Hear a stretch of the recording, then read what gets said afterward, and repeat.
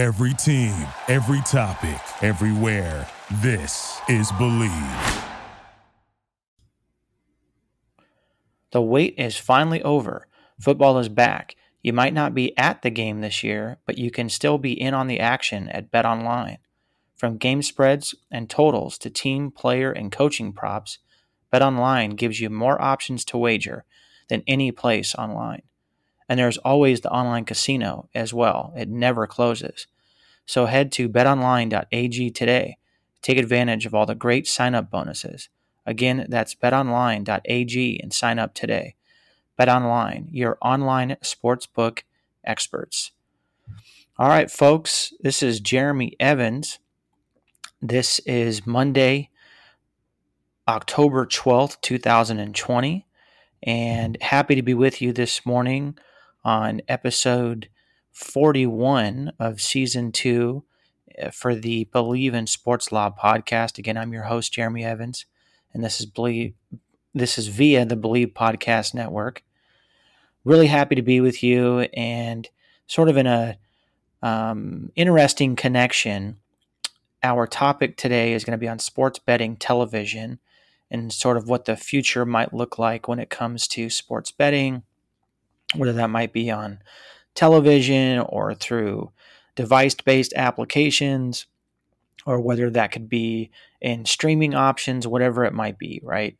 And of course, it's a tie-in as well to really our show sponsor with BetOnline, and it's something that I think the history of this shows that betting and gambling was something that was normally reserved for, let's say, very specific parts of society, in that you had to go to Las Vegas, or you had to go to Atlantic City, or you had to go to, let's say, a Native American reservation, right? You had to go to these certain places to access that, and anything else was essentially illegal. You could not do online poker. You could not do online gaming in the sense of betting, right? But of course, with the advent of esports, with the United States Supreme Court decision in Murphy versus NCAA, and Murphy being the governor of New Jersey, and obviously the NCAA being the National Collegiate Athletic Association, decision in 2018 that made the Professional and Amateur Sports Protection Act, or PASPA, also unconstitutional thing. And the meat of that decision really came down to the Supreme Court, which was a 6-3 decision, and the majority opinion was issued by Justice Alito.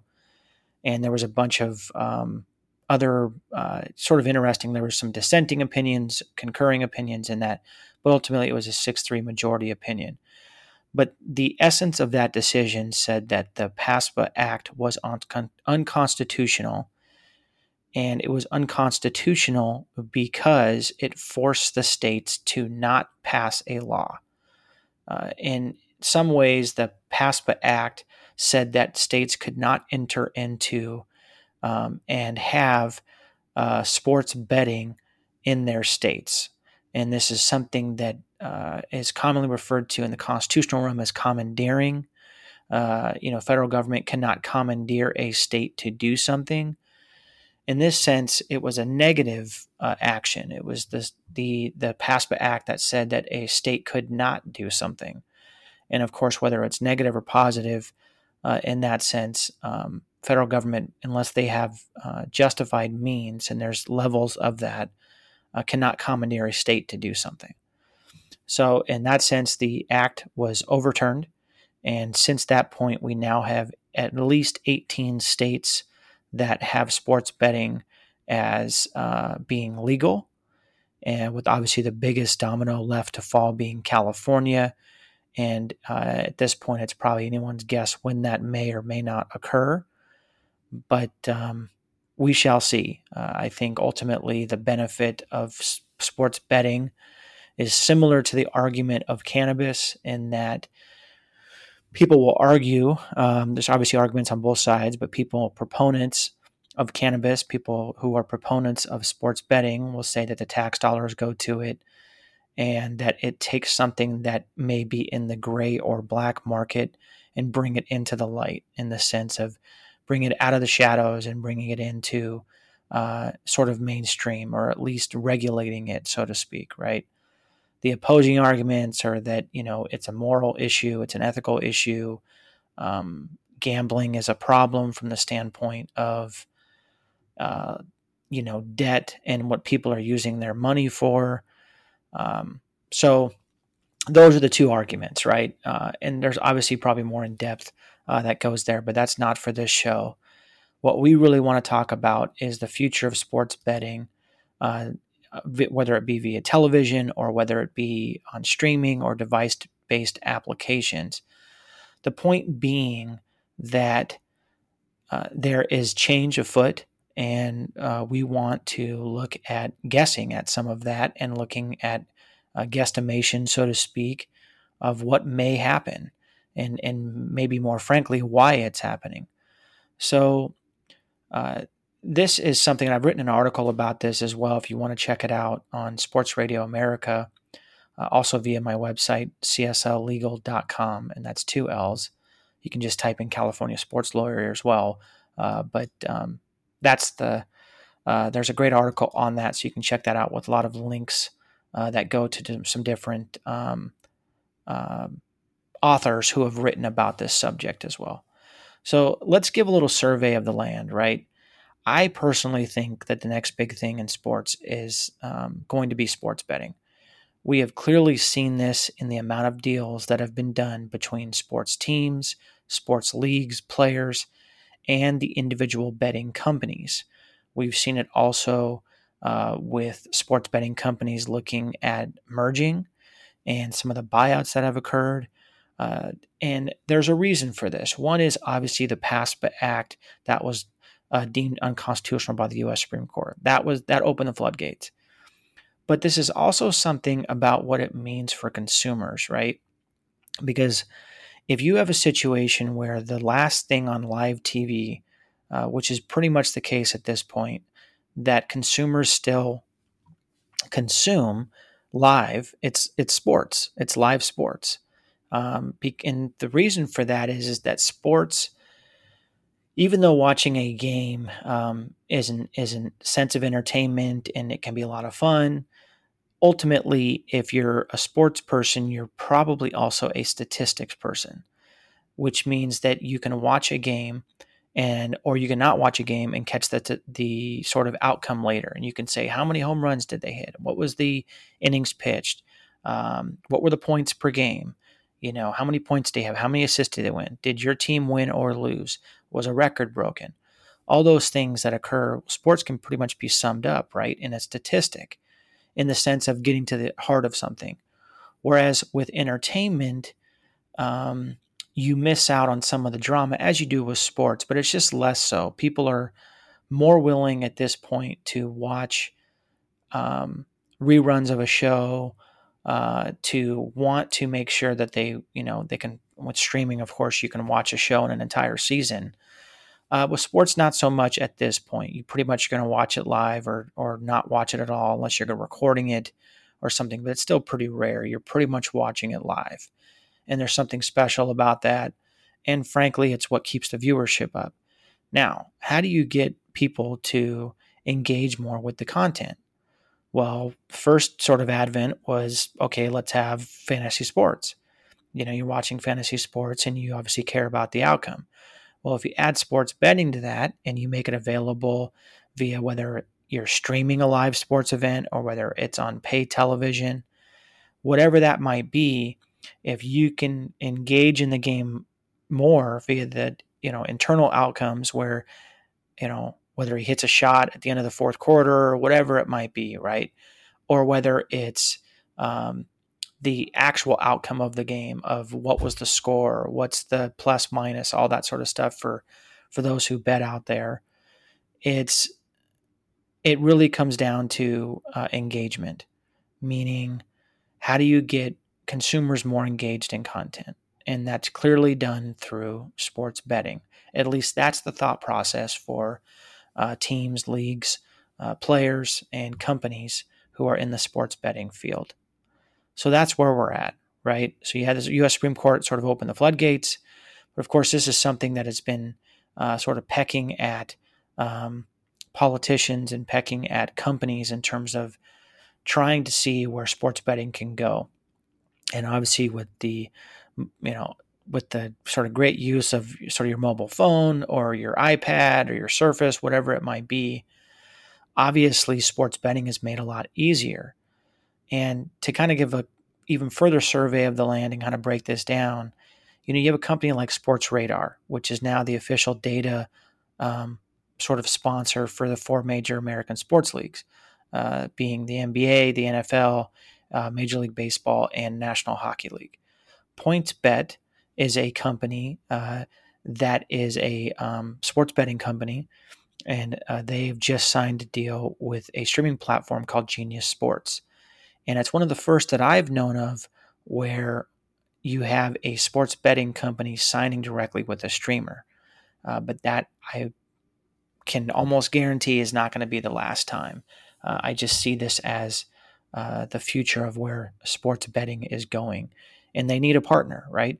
As Jonathan Perelman says, if content is king, then distribution is queen, and she wears the pants. And again, sort of a funny quote, but it's something that does make a lot of sense. You can have the content, but you have to have a distribution platform. The content being the game, the statistics, the betting, but you have to have a platform to reach people. You have to have distribution, right? Now, the other part of this is that paid television revenue is projected to drop by 50% from 2015 through 2025. So it's going to go from $105 billion down to $56 billion. That means that television networks, professional sports leagues, they're going to need something else. They're going to need more engagement. Where do they get that from? Well, it started off with fantasy sports. You remember a lot of these teams were signing up with DFS companies, daily fantasy sports companies. Then they got into a little bit of trouble pre-PASPA. And now that PASPA has passed, they're even combining daily fantasy sports with gambling and really looking towards the next revenue bridge, which is sports betting, and seeing where that can take television numbers and subscribers and everything else. Because I think at the end of the day, if a television network also owns a streamer, it doesn't really matter where that revenue is coming from. And this is the case with companies like, let's say, AT&T, which has, different hands in different pots, right? They can have their streamers access through, let's say, HBO, but they can also have their internet access through AT&T, and they can have other cable access through some of the other companies and partners, right? But ultimately, these television networks see that revenue drop, and they're like, how can we make that up? And at least for the foreseeable future, it's probably going to be through sports betting. So is there a right way to build these partnerships? Absolutely. And, the first thing is obviously from the standpoint of you want to make sure that it's legal in the state where you're doing it, right? There has to be a law outlining what the structure is. What is the threshold? What are the rules and regulations? That has to happen.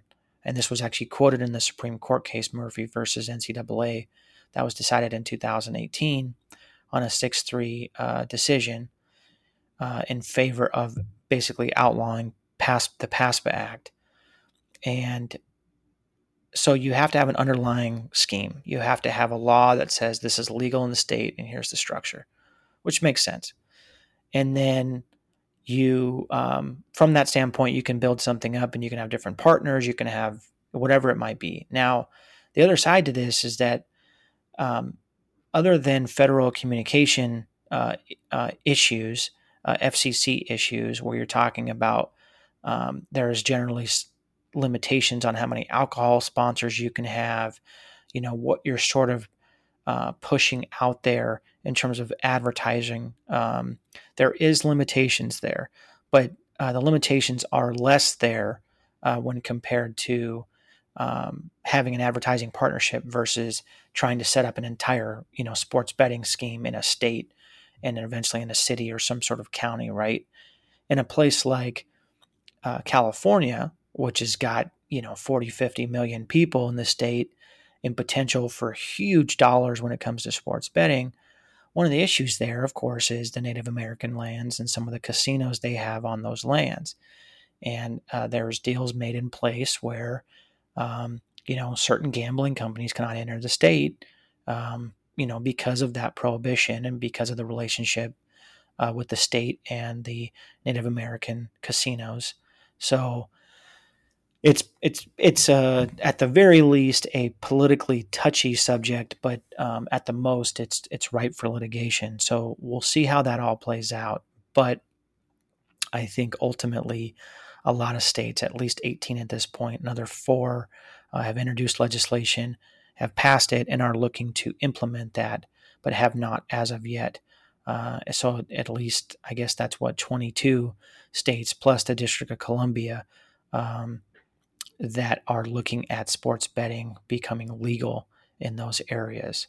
So almost half of our 50 states at this point are looking at implementing that. So you have to have the regulation set up. You have to have the state legislature approve it and signed by the governor. And sort of seeing where that goes. Right, that's going to be very interesting to follow. So as a model, though, I think we can look towards the state of Arizona, in particular their use of the 50-50 raffles. And this is also done in California, but in California, the 50-50 raffles are only for sports teams that have a professional sports venue. So for places like the Rose Bowl, where you have UCLA, or where you have the Coliseum where USC plays, even though, let's say in the specific example of the Rose Bowl, that is where UCLA plays its games, but it's not owned by UCLA, the university. And it's not controlled by the UCLA athletic department. And so what you end up having in that situation is where in Arizona you can have college teams, because the way the law was drafted, you can have college teams and professional sports teams engage in 50-50 raffles, which is essentially where you walk into a venue, you purchase a little raffle ticket from folks who are walking around with the little printouts and all that stuff. You take the ticket, and then you have a chance to win 50% of the money from that's put into that pot by the other attendees to the game. And you have the potential to win 50% of it, and the other 50% goes to a nonprofit group chosen by the team or university. So that's the Arizona model. In California, it's just professional teams that can do that. And you may choose a charity from the team may choose a charity anyway from, whether it's building ballparks, if it's, let's say, for the Dodgers, or whether it's, something to do with health and wellness, right? It kind of runs the gamut in that way. It could also potentially go to the nonprofit of the actual team. And again, this revenue is non-taxable. That is a model that could potentially be followed. And in Arizona, for example, you can actually do the 50-50 raffle from home. So it's an online thing. It's something you can do through a device-based application. So that's something to think about as a model. Now, again, getting back to the engagement piece, this is where, if you look at 50-50 raffles, that's a form of entertainment, right? Somebody sitting there at the game, they go, oh, I have my tickets here with my ticket numbers because I purchased a part of the 50-50 raffle and I want to see if I win. And there's potential for millions of dollars here if you've got, let's say 100,000 fans at a game, or you've got 50,000 fans at a game and everybody's giving, $5 to $10 or even $1. You could potentially have a big, a big take home there, right? I mean, because it could range from thousands of dollars to millions of dollars. There was a story, I think, I think it was at the Calgary Flames game up in Canada, and one of the guys there at as a consumer went to the game and essentially took home, I think it was $500,000, or it was something like that, but it was a pretty big figure. And again, non-taxable from the team side, because the charity aspect, I believe it's taxable from the aspect of the consumer. But feel free to fact check me on that one. But something to think about. I think it's a model to maybe follow for some of these teams, but from the sports betting or sports, gambling side. So where does this go from here? Well, again, as I mentioned, about 18 states now allow for legalized gambling. There's another 4 that's in the works, plus the District of Columbia. And, obviously, from a policy standpoint, you have to consider the gambling effects of this and what that means to people's incomes and where they're spending their money and debt and obligations and everything else. But also have to consider it from the tax dollar standpoint, from a team fan engagement standpoint, when you have paid television subscribers, potentially dropping and are dropping, and with revenue dropping by 50% projected by 2025.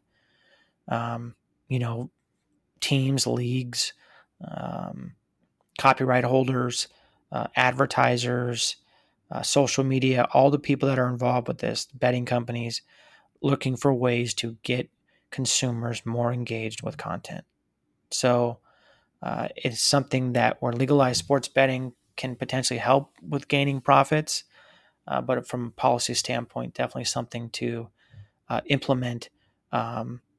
Not something to be done lightly, right? This is something that you want your legislature to take a look at this and really see if it's a good fit, and really look at ways to protect the consumer, while potentially making revenue for different businesses and that sort of thing. So that's kind of the marketplace. We will see where it goes from here. But hope that you've enjoyed the show this week. Again, I'm your host, Jeremy Evans. This week we were talking about sports betting and television and streaming and where that could all occur on device-based applications or wherever. I think the technology is there. I think at this point it's just a matter of whether your individual state, allows for sports betting and what that particularly looks like.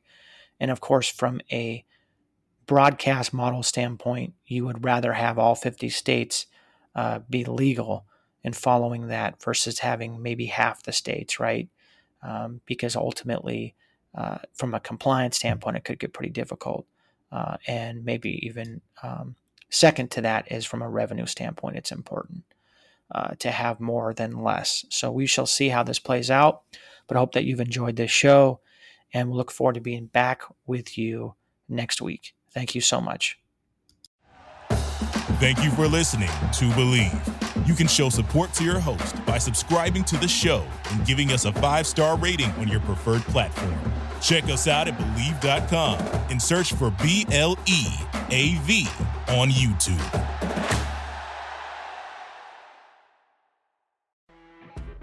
You know when you're listening to a true crime story that has an unbelievable plot twist that makes you stop in your tracks? That's what our podcast, People Are the Worst, brings you with each episode. I'm Rachel. And I'm Rebecca. We're identical twins who love true crime cases that make you say, didn't see that coming, and we hate the people responsible for them. Listen to People Are the Worst now on Apple, Spotify, or wherever you get your podcasts.